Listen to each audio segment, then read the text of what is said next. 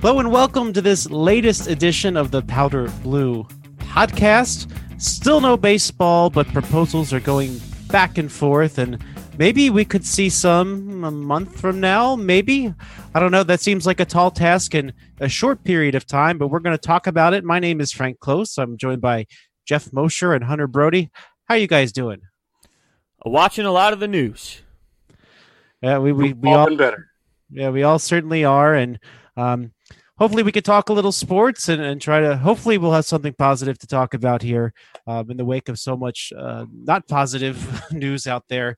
But there's a chance of baseball. I guess that's something positive, right? Something that we could turn to and get our minds off of all this. And, you know, I got to wonder, guys, if there were sports going on, would we feel a lot better right now?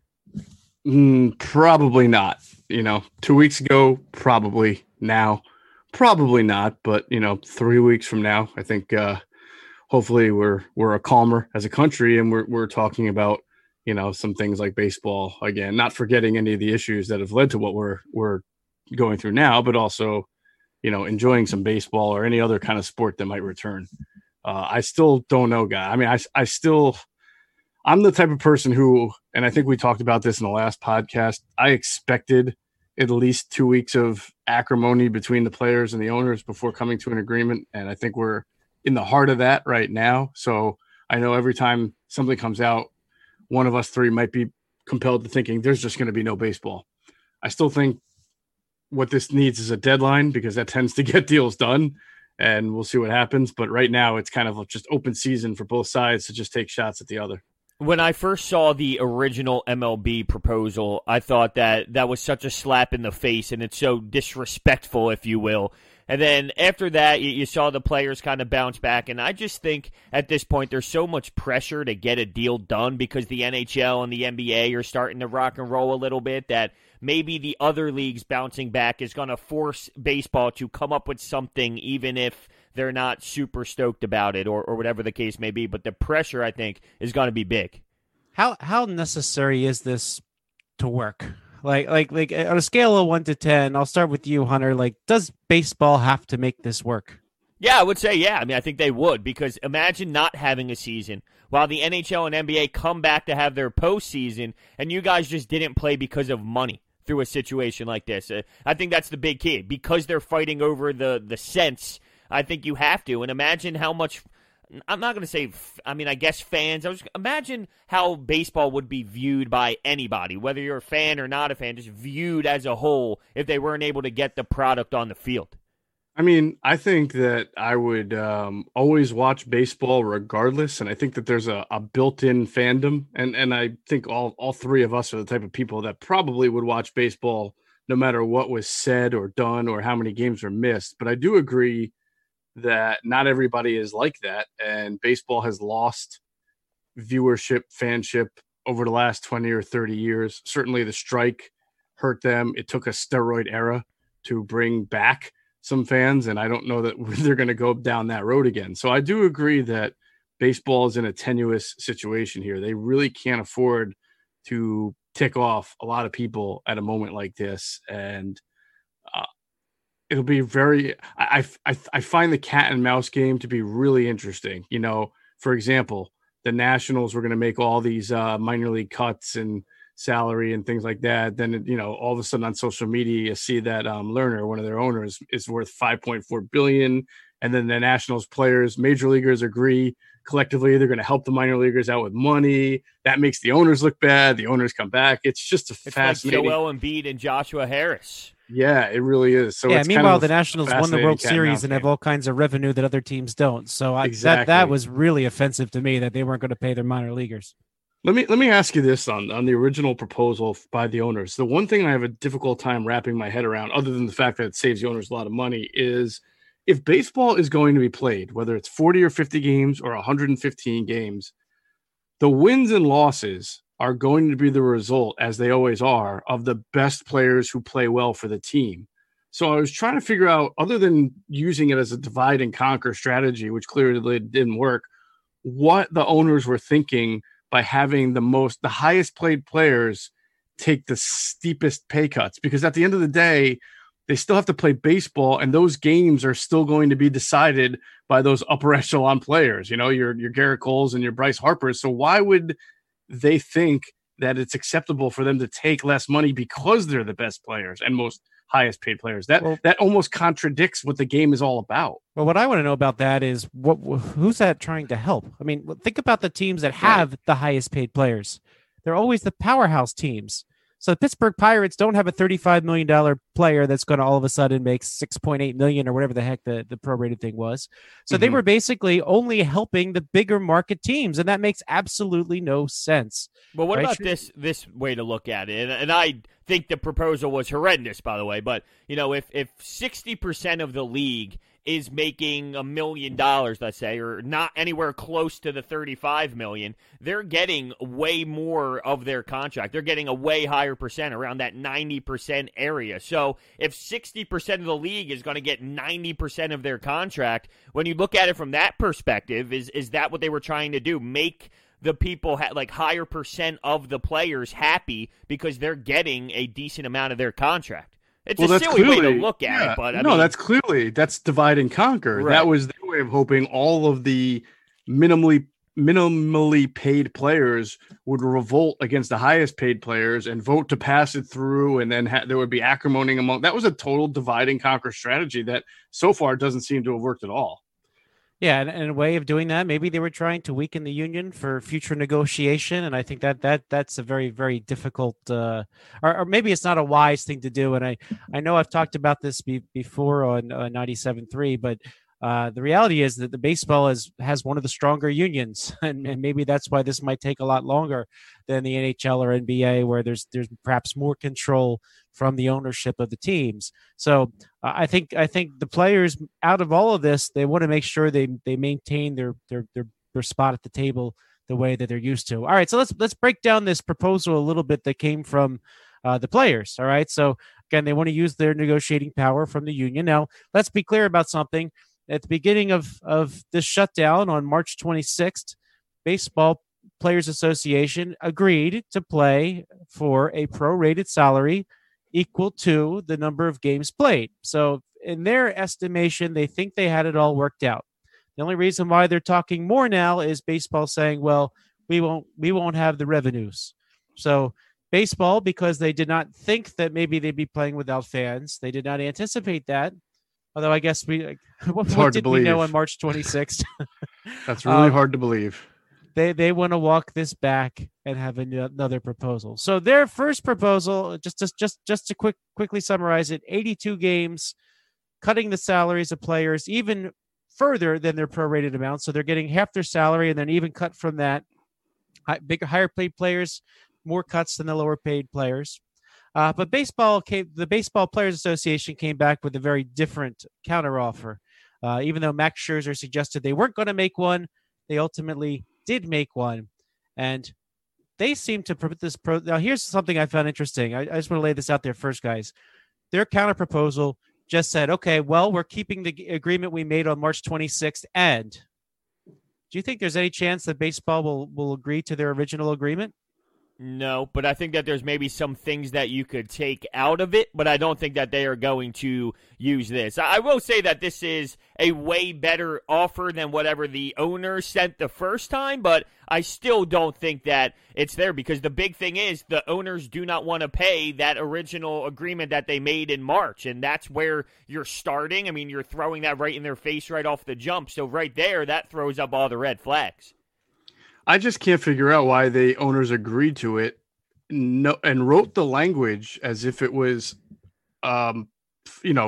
absolute for the summer or the season. And now all of a sudden have decided, as they say, that it would be more profitable just not to play baseball at all, which I don't believe for a second. And even if it were, I still think they're billionaires and they can afford the loss, the minimal loss that they would take. They can get loans. I mean, I can't support the owners in this. Well, I was going to say, are the owners claiming that they didn't factor in no fans? Is that what they are claiming, why the March contract will not work?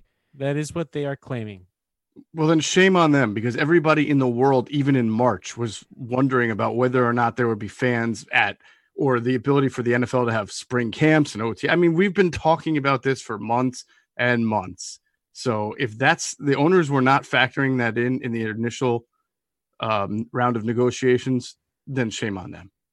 So Baseball Players Association at this point, here's what they have to say. All right. So now they do give something back, but it's not taking away. It's more that they're trying to add value. So here's the first thing that they want to propose. They want a 114 game season. So meaning they want about 2/3 of the salary they agreed to. So baseball wanted half a season because there's less games to lose money according to their theory, but they say, hey, we want at least 2/3. What do you think about that number 114, Jeff? Better than 40, to be honest with you. I mean, I think when we started talking about this idea of a season around the shutdown, I think we all felt that in order for it to even feel like a semblance of a season, it's got to be around 100 games. And we were talking about double headers and things like that. I mean, it's, 40 games is not going to satisfy anybody. If it came down to that, I don't want baseball. I don't want 40 games. Hold that thought. We'll get to the counter proposal later. But what about 114? Would work for me. I've understood, and we've talked about this. You just have to adjust your expectations of what you normally want in a baseball season. And we'll have to do a lot of adjusting, fanless and so forth and so on. But 114, I think, can feel like a season. Now, let me ask you this, Hunter. Even if that goes into late October and November, are you good with 114? Yeah, I don't think the length of this season is much of an issue for me, but I actually think 114 might be a little much just because, well, I guess in your scenario you laid out, that means they're going to prolong the season and make it way longer, because I was going to say, 114 might seem like a lot, and they're going to try and put a lot of games in there, and then, well, Bryce Harper's not going to play all these games because he needs rest. And then if that's the case, then, yeah, the Phillies are on, but Bryce Harper, JT, and Andrew McCutchen are sitting 3 times a week because there's 114 games, and they're trying to make it work. I mean, I don't know if I kind of like the 82 more than I like the 114. Well, I'll tell you one thing, Frank and Hunter. I was telling this to Frank. If the idea was to start the postseason in November, I am a little bit worried about that. I mean, you have no idea where these postseason games are going to be played. That's part of the original the 114, right? That it ends October 31st and then the playoffs begin. It's cold. It's cold up here in the Northeast. You would think it would be maybe a neutral siting in a dome. I mean, that's just the guess. Yeah, I got no issue with it. Yeah, that wasn't really stated, but then maybe you have to go Arizona, Texas, Florida at that point. I mean, is that going to work? Is that the same? Like, I mean, will the revenues even be the same? Well, here's one thing that I think is, if the NFL is starting to plan to have fans in the stadium, and the NBA is going to be having the NBA Finals at the same time as all this is happening in Orlando with no fans. The NHL is probably going to have no fans. Now, the baseball season is probably going to have no fans, but the NFL is going to have people in the stadiums. I mean, it's just going to be really weird to think about how all that plays out. If the NFL does have fans, they're just planning for it. Yeah, I think they're more planning for it and hoping for it, but also they've got their contingency plans in case it doesn't. Yeah, well, October 11th, I wanted to go out to Pittsburgh to watch the Eagles play. I really don't think that's going to happen. I mean, certainly I could drive across the state if I wanted to, but it seems like that's very ambitious to get... Everything the NFL has said to this point with Corona, they got it done, and they made it work. So, and we'll know. I mean, I guess camp is a little bit different, but they're talking about maybe having camps. Whatever the NFL says with this Corona stuff, it seemed to have worked. So if they're saying right now that fans are in play, I have a gut feeling that they're going to be in play. Who knows? Maybe they'll have the test that you walk up to the gate, they zap you. Oh, you don't have coronavirus. Come on in. Like that would be wonderful. But that would be nice. I don't know what type of zap it is. It's like a shock collar, like my dog. Maybe not. Hey, if we get to that point, we could do about anything, right? I mean, we just. Yeah, I know a lot of Eagles fans will deal with a little shock just to be able to go watch a. I don't believe you. All right. Well, speaking of shocks and uncomfortable things and illness, now part of the baseball proposal from the Players Association was that high-risk players can sit out the season with pay. Now, when you ask about high risk, certainly there's been some players well documented, like John Lester has battled cancer. Jake Diekman, the former Philly, has dealt with major colitis issues. And is that a fair thing to do? Just say, all right, well, you have to let the players that are at risk sit out. Yeah, but when you say that, does that mean What does that mean? Let them sit out? Do you pay them their They full would still salary? get their salary. So it'd be like the rest of the world. Like you can use a sick day if you're not able to come to work. A sick year, yeah. I don't know how I feel about that, and I'm not unsympathetic toward them. I understand that if you have a health condition, you may not want to participate, but you mean you would be on the disabled list or injured lists, right? Yeah, but is it fair to those who may have similar health risks but want to play and then do play?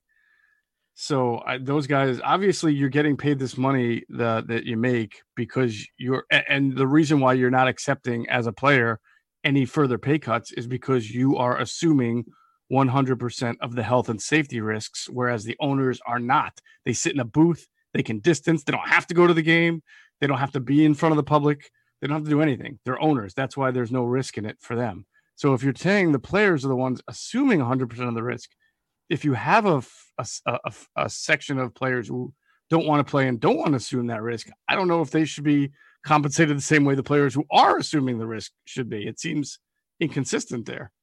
Yeah, I don't know if I would go full salary, maybe part of their salary. I think to an extent they should get paid because they're not allowed to play based off of health reasons. So like a workman's comp thing. Yeah, exactly. Something like that. And then I wonder about, not that this is the right way to think, but people do think this way. Are there loopholes? So if people are that don't have that much of a high risk, but they can maybe get away with saying that they do somehow so they don't have to play, but they get paid in full. I mean, people look for loopholes all the time, unemployment, things like that. I mean, will there be that type of version of this in this scenario? I don't know. I mean, people do have that mindset. I don't personally, but people do. Well, baseball's performance-based sport, so if they want to get paid later, I mean, they would probably want to play. No, I mean, you right. might have somebody at the end of their career that might want to sit out. But here's another thing. Any player that chooses to can just take the year off, no pay. What do you think of that, Hunter? Yeah, I mean, that's fair. With this type of scenario, not everybody feels comfortable, and that's fine. If you're not comfortable, don't worry about it. We're not forcing you to play. The only problem is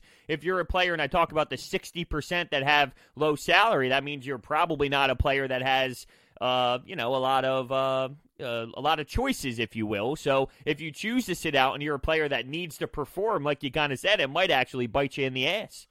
Yeah, I mean, to me, that almost goes beyond the pandemic. If you're just a player and you have a year where you're like, I don't want to play baseball this year, I got something going on. If you want to do the Michael Jordan of baseball, take a sabbatical. I guess the only thing that you would have to work out is contract language, accrued season versus not accrued season for 10 and 5. Was it 10 and 5?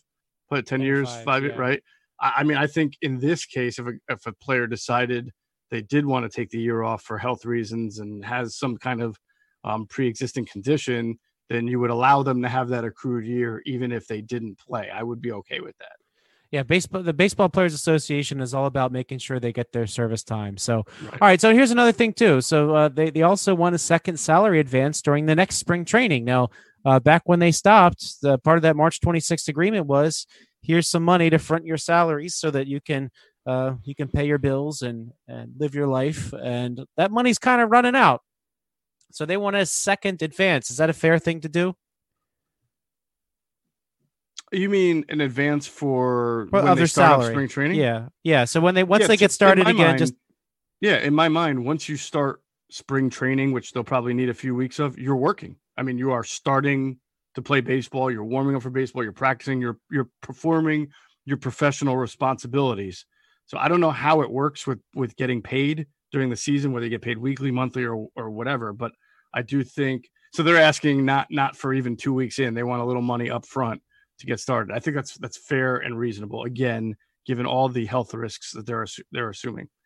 Yeah, I think for the players, this is one where we think about the owners have to give a little and the players have to give a little. I think this leans toward this is a situation where the owners should have to give a little and say, listen, all right, we'll give you a little bit of money up front, and from there we'll move forward. So I think if you're looking at it as you got to give and take, this is one where the owners are going to have to give.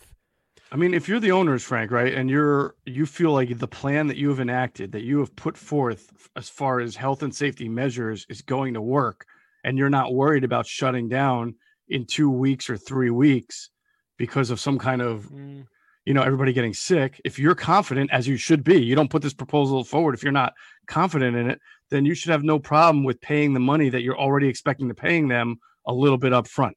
It's not like you're giving extra money. You're just giving money that you're already committing to them up front before they get started. So they shouldn't have I guess any the issues. one response the owners could have is that they don't have any revenue yet. But here's the thing.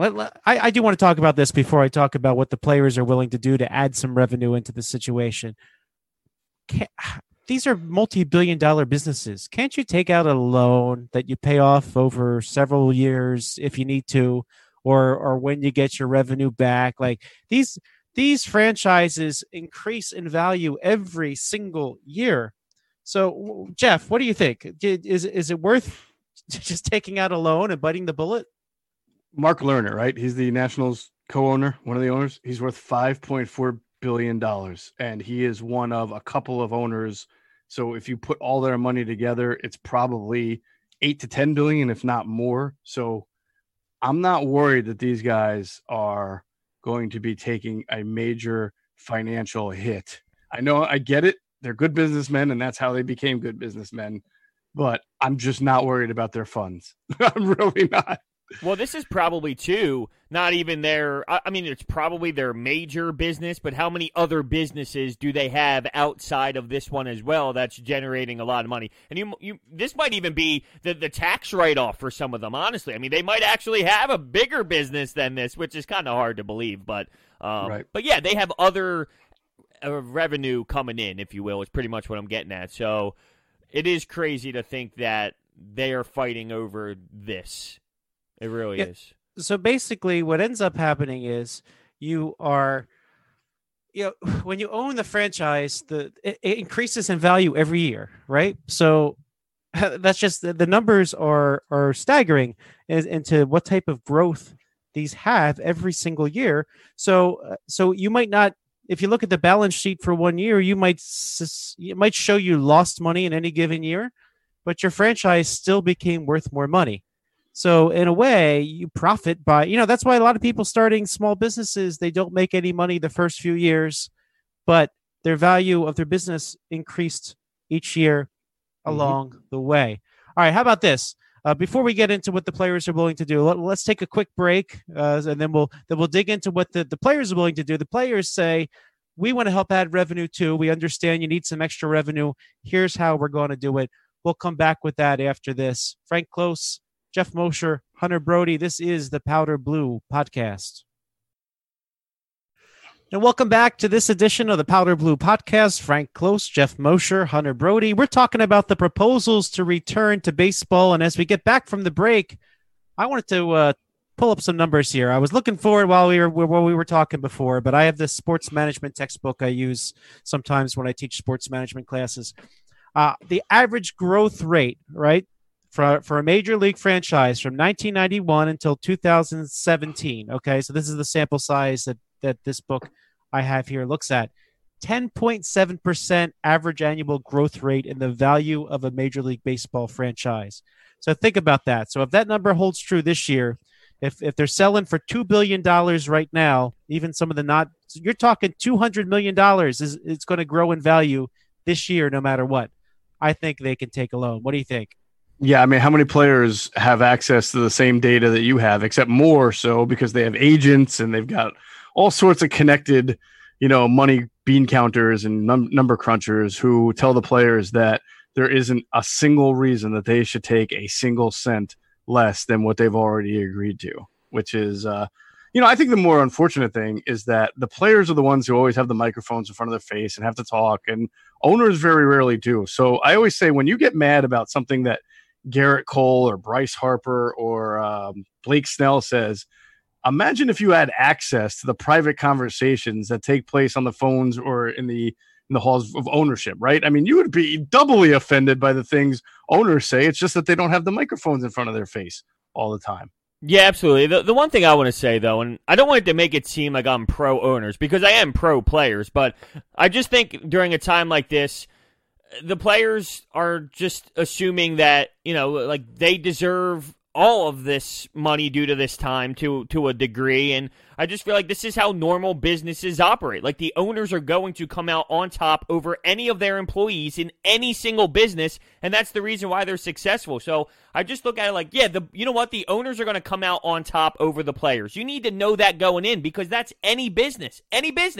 And I just think the players, to a degree, they think like they deserve more than the owners, and they deserve this and that, and I don't think that they do. Like, I think the owners deserve more, because that's the power of owning a business. You know? I would say I would challenge the whole any business kind of comparison, though, because sports are really the only businesses we pay attention to that there's a collectively bargained agreement between the ownership and the employees. Like, you and I, when we go to our jobs, we didn't sit down. We may have negotiated salaries at some point in time, but we literally did not have a multi-page document explaining what we're allowed to do versus what they're allowed to do, and how much of their money.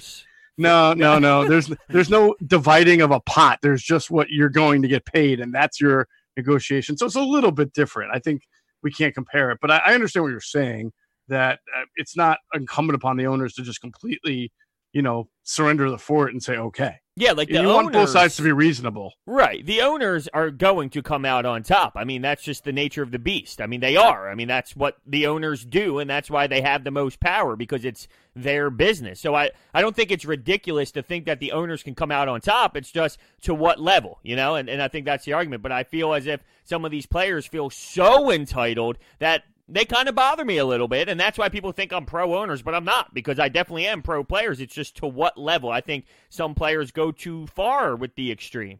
That's all. Maybe a little tone-deaf sometimes, yeah. Yeah. Well, I'll say this, at least for the Phillies, John Middleton was one of the first owners to tell his employees not to worry. They're going to be paid for the season, and I know employees of the team have expressed how grateful they are to that, and let's face it, a lot of people aren't getting checks right now, and that is one thing to acknowledge, I guess, that at least locally, we mentioned the Nationals having to walk back their bad decision not to pay their minor leaguers, but how about the Angels, right? I mean, they are deplorable for what they're doing. I mean, that guy is one of the wealthiest owners in the league, if I'm not mistaken. Yeah, Arte Moreno is one of the wealthiest owners or one of the wealthiest people in the world, basically. Yeah.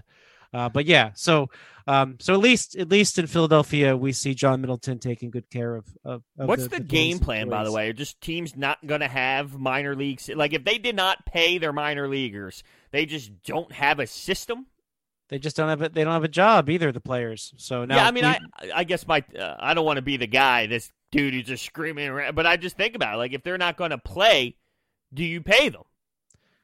Well, here's the thing. So you have some minor leaguers that are prospects that you want to keep in your system, and you want to be able to move them along. And let's be honest, some minor leaguers are just inventory. And if you think about it from a strict business viewpoint, they're going to say, all right, this particular player is there to fill in third base. He's not a prospect. He's just a AA, and he's there to catch the ball and throw to first. And when that's over with, whenever we have a better prospect, he's out, right? So unfortunately, some of those types of players have been straight discarded by their teams and released by their teams, even the ones that are paying their minor leaguers. So I just like to look at it from all avenues, and I think of it with hockey. Like, there's the NHL, the AHL, and the East Coast. And the East Coast Hockey League is going through a very similar fight with not being paid when the season was cut, but they make about the same as minor leaguers do, and they're starting this big protest about wanting to get paid this money, and it's just like, to me, that doesn't make sense, and they're screaming that the NHL should pay them, but I'm like, why should they pay you? I mean, you're not playing any more games, and let me ask you, it's like that. I don't know if I have enough of an understanding situation, but let's say you are a top prospect. Let's say you're Alec Bohm, okay, or Spencer Howard for a different team, and the team says we're not paying minor leaguers. They're under a contract. Yeah, so some are on the if they're not roster. If they're not getting paid and they're getting released, fine, because then they have an opportunity to find a job somewhere else. But I think if you're under a contract, you have to be paid, even if you're not playing, or else you have to be released, because then somebody else might be willing to pay you, even if you're not going to play. Okay, that's fair. That's totally fair. That's an excellent point, and I think that's one thing that some have said. Well, the rights still belong to the major league teams. Well, Because here's the other I don't side agree of with it, that though. at all. There's plenty of MLB players right now that have contracts that are not getting paid because they play, or because they're not playing, excuse me. So those MLB players are not getting paid because they're not playing. So isn't that the same thing with this Bohm and Spencer Howard comparison? Since they're not playing, they're not getting paid. But the difference is there's no avenue for them to play at all, which would be what we need to figure out from this point right. And then let's and my take is, if you feel like you need to keep the ones that you want to use later because they're prospects, then you got to treat everybody equally. You know, I mean, even if someone's a prospect at single A Clearwater, we don't know if that player is going to make it or not. And you know what, you might end up losing some that do something somewhere else. And one other thing to think about as we look at a lot of this is, if teams are massively releasing players, some teams with more money are going to snatch up some of those players, and they're going to reap the rewards later. Is there a team, Frank? I'm sorry, real quick. Is there a team that released all of its minor leaguers, including top 40 guys who are not with the Major League Club? No, I don't think anybody released everybody, but but there have been massive amounts of released players that now the Phillies released one. He was TJ Rivera. He was kind of the minor league free agent type that has a shot at a major league, who would go to camp. He didn't really play in spring training one.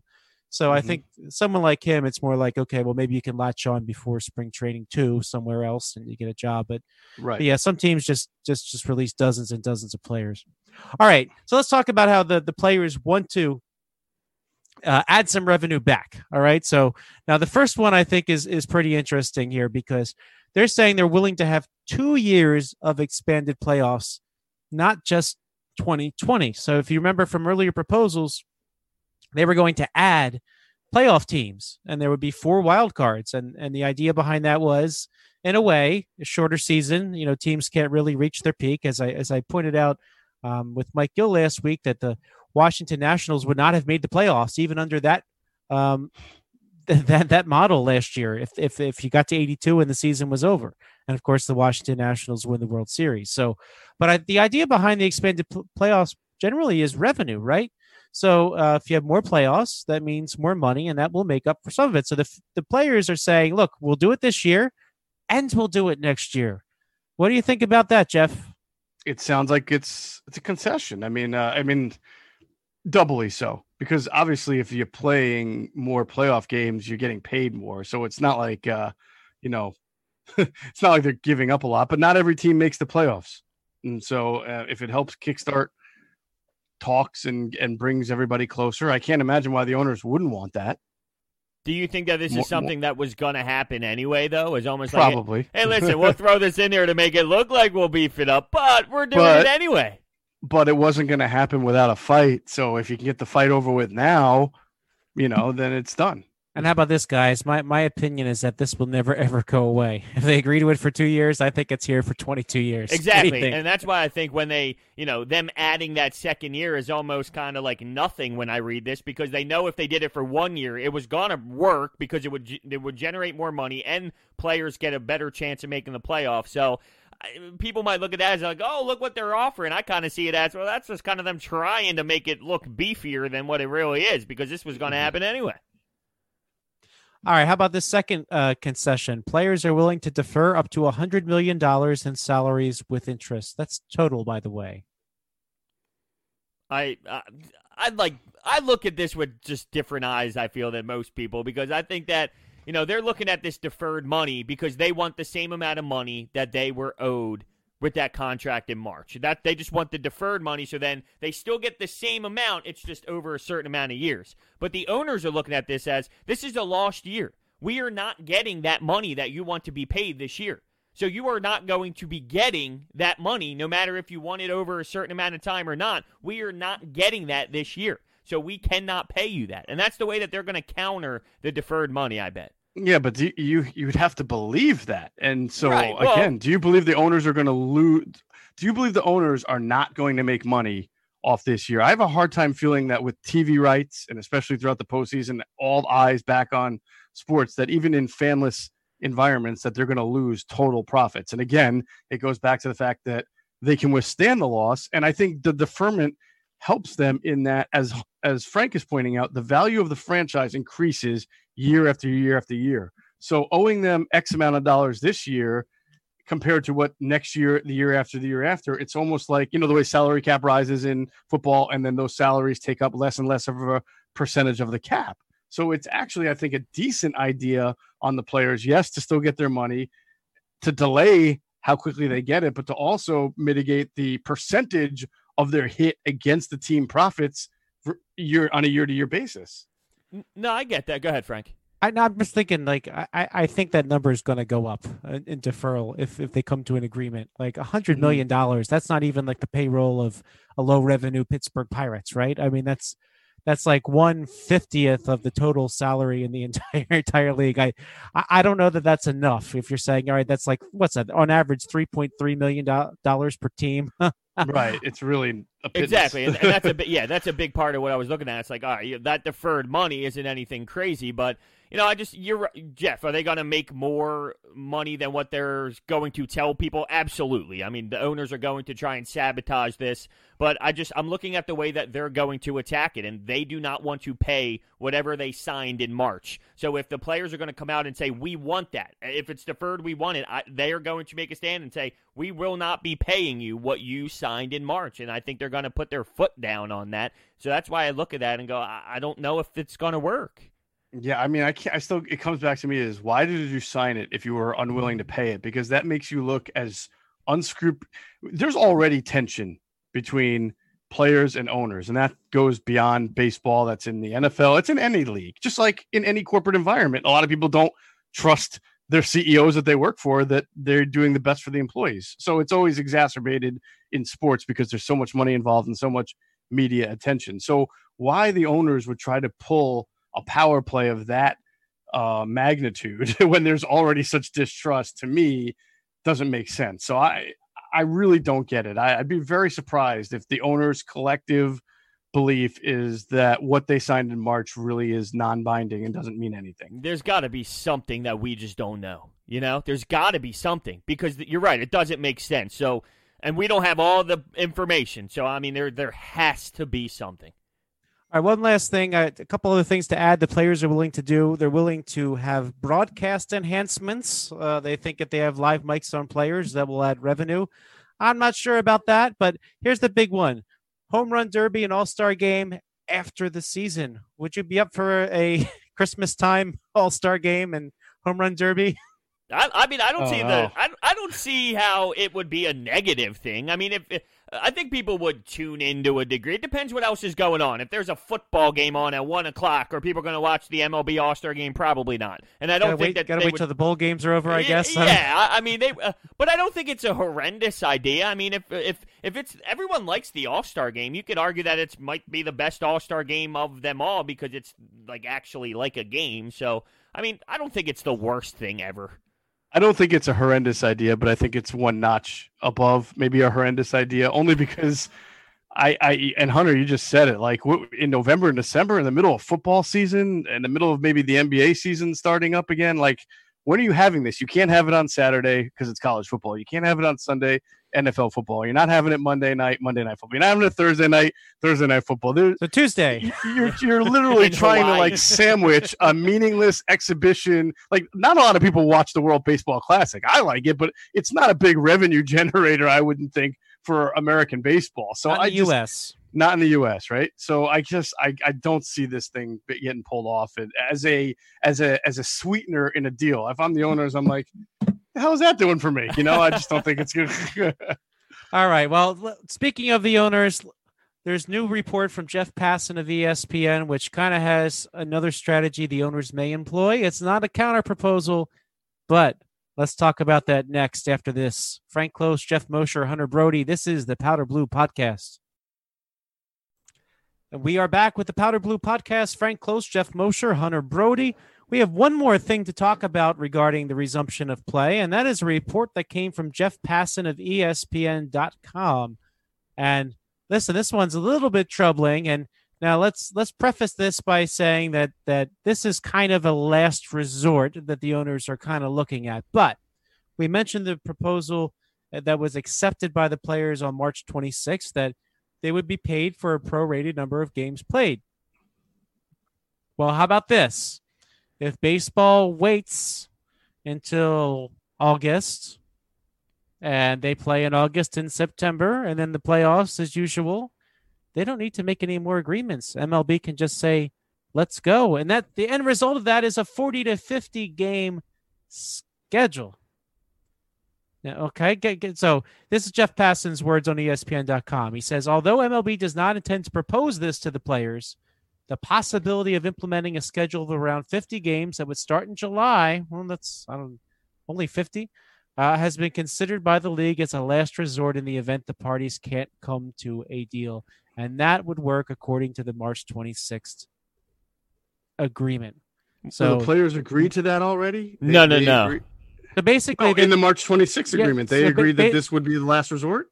Well, no, they agreed to play for the prorated amount. So baseball will just say, all right, we're opening up, and here's going to be a 40 to 50 game schedule. Right, but this would get the players what the percentage of the prorated salary was in March 26th, just in a shorter amount of game span. Right. So essentially they would play like a third of a season or even less. And they'll get paid exactly like they said they would on March 26th. So is this a good thing for the players? Is this worth it to wait out for this to happen if they're getting their prorated that they wanted in March?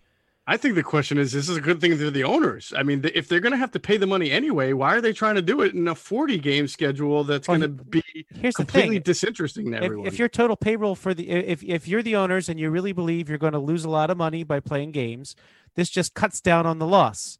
So instead of paying Mike Trout $35 million, you're paying him $10 million. And maybe you just feel like, all right, this is the way to cut my losses. We just won't play a lot of games. Their argument right now is that the more we play, the more we're going to lose. So if they haven't feel thought almost that through. What's that? I'm telling you, I know they're smart people. They're not thinking this through. Do they really understand how boring, how disinterested not only the players would be, but the fans would be, how detrimental to the sport?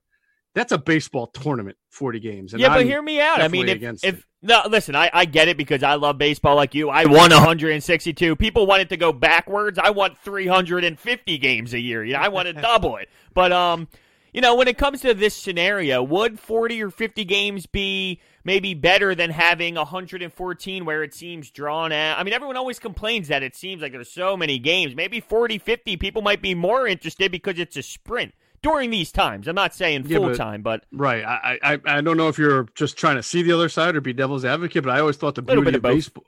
The beauty of baseball was that it was not a sprint, that it is a marathon. We talk about the Nationals getting their charge late. I mean, to me, 40 games, 50 games is like a tournament, and I'm not interested in a baseball tournament. I'm just not. Now, maybe some people will, Hunter. You might be right, but I'm just not. Here's how baseball is justifying this. So in the March agreement, it says the commissioner has the right to deliver a schedule after good faith discussions between the league and the union. So here's considered good faith discussions that have gone on so far. Well, that's debatable. Here's what it says. It says, by entering into this agreement, the office of the commissioner, the Players Association, the clubs and players recognize that each of the parties shall work in good faith to, as soon as it is practicable, commence play and complete the fullest 2020 championship season and postseason that is economically feasible. So that last line there, that is economically feasible. That is the issue of debate right now. So they can just basically, if this goes into August, the end of August, they can just say, all right, we're opening up. So who would this benefit? If that was the case, who benefits from this the most? The owners? I don't think anybody are not paying the maximum amount of money, but I agree. Nobody benefits. But I don't think by the way, I think the players would be like, okay, we're going to dress up. And then all the big time players would go over to the manager and say, you know what? I pulled my hammy. I'm just not feeling it today. I'm going to need like 3 or 4 days. I'm telling you, there would be a player revolt that the owners aren't thinking about, or maybe they are and they just don't care, but it would just be a stain on the sport. This is where I feel I'm a little confused, though, because if they're going to get the money that they signed for on that March 26th, that prorated amount, are the players pissed off? Because the amount of games being played isn't enough to satisfy them with that prorated amount?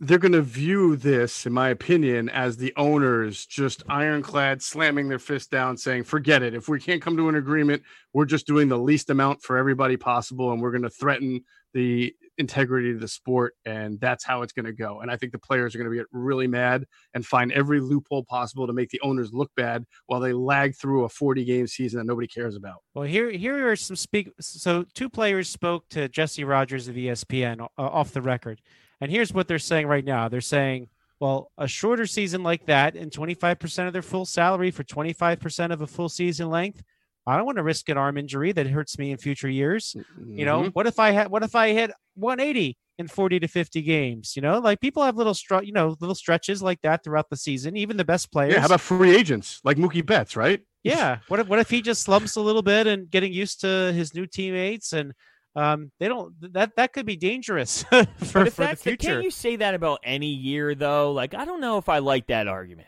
I mean, you can have a bad year. Listen, though, but you got to remember, I think that the players are also thinking of next year and next year's free agency. They know that, as Frank is mentioning, there's a much better chance of 40 games not telling a type of player what they are as 110 games. Yeah, but right? imagine, why can't he bat 480? What if he bats 480 and then he gets a big time deal? I mean, that's a way to look at it. That's fair. It's fair. That could happen. I don't. Andrew Knapp signs a $100 million deal next year after batting 580. I don't know. Yeah. So I don't know. I just think that they're going to think the owners are doing this to start the collusion for the following season. Yeah, this is some real concerns, and you know, what if let's just think about the Phillies for a second. If you're Andrew McCutchen, you know, you're coming off an ACL injury. We know that it's scary, right, to come back from an injury like that. You don't know how much weight to put on it. You don't know how to make the turns on the base pass. Maybe someone like him just says, "Well, I don't want to. Gosh, I'll put it on the line for a full season. But what if I get hurt again in this little short season? Then that screws me up for the last year of my deal with the Phillies." So, this is. I think I'm the bad guy today. Well, you're always the bad guy. You wear it well. I know. You wear it well. I like to look at it from all the different avenues. People like, and you're like for the bad guy angle. Sure, that's a way to look at it, though. But that's the thing, right? Like, if I look at it from an owner's perspective, I'm automatically pro-owner. I'm not pro-owner at all. I actually really am pro-player, but I think to an extent, sometimes the players go a little too far. I think the owners go too far. I mean, I think it's fair to look at it from all angles, though, because that's how you have to assess the situation. All right, so let's how about this? We've only got a couple of minutes left. What are the odds that this 114 proposal is and baseball throwing back this 40-50? You know, now, again, this was not a proposal. They're just kind of leaking this to the media, right? Like that seems to be how they're negotiating sometimes. But is this a way of just trying to get them to meet in the middle, where they just say, like, look, fine, 100 games, deferred money, maybe 100 games, deferred money, and we're not going to cut your salaries. Yeah. So my final thought on this is and I'll repeat what I said earlier. The commissioner has to impose a deadline, or else this thing will never happen. There has to be a deadline made so that both sides come together. I think if there is one made, then there will be a rush for both sides to figure out an agreement that is some kind of happy medium between 40 to 50 games and 114. And I agree. Some of it, there'll be some deferred payments. There'll be some concessions here. There'll be some concessions there, the playoffs and whatnot. But I don't think it happens if someone doesn't impose a concrete deadline soon. Yeah, the deadline's big. And I also mentioned this from the top, too. The pressure of the other leagues might come into play as well, because it would just be a really bad look if other teams or other leagues are starting to kick back while they're saying, we're going to fight. And I think also, I'm not a huge MLS guy, but I believe the MLS is going through something very similar right now with the ownership and the players not getting paid. It's just it's a really ugly look when people are trying to get their product back on the field. So I think it's funny that the owners originally threw out 82, and then the players won 114, and then this MLB option is 50. It's going to be 82 if we're going to play, like, if it's going to go back and play the middle, it's probably going to end up being the original game amount that the owners offered in the beginning, which I think is fair with how much time is left, that 82 range. Anything above 100, I think you're pushing it with the players. We talk about injuries and all that. I mean, that's throwing a lot of games out there. I like the 82 range, but it's probably going to be a little bit more time, but with the pressure of other leagues, I think it will have to get done, and they know that. Well, gentlemen, I think we're out of time, but I think this is going to move quickly. I think by the time we talk next week, there'll be at least a lot more negotiating if we don't have an agreement. But I can't imagine this goes much longer. than another week or two. Even if there's no firm deadline, Jeff, I think we got to be getting towards the end, right? I hope so, man. I really do. And then we can talk about baseball on this podcast. Imagine that. We did the first episode. I think we were talking about some spring training. And Jake Arrieta, I think, had the shoulder injury. We actually talked about baseball for like the first episode or two. Hard to believe. Looking forward to that, guys. But for now, Frank Close, Jeff Mosher, Hunter Brody, this is the Powder Blue Podcast. Thanks for listening. Hunter, real fast, how do you listen to us? Apple Podcast, Spotify, Google Podcast, any podcasting platform, the Powder Blue Podcast. Stay safe, everyone.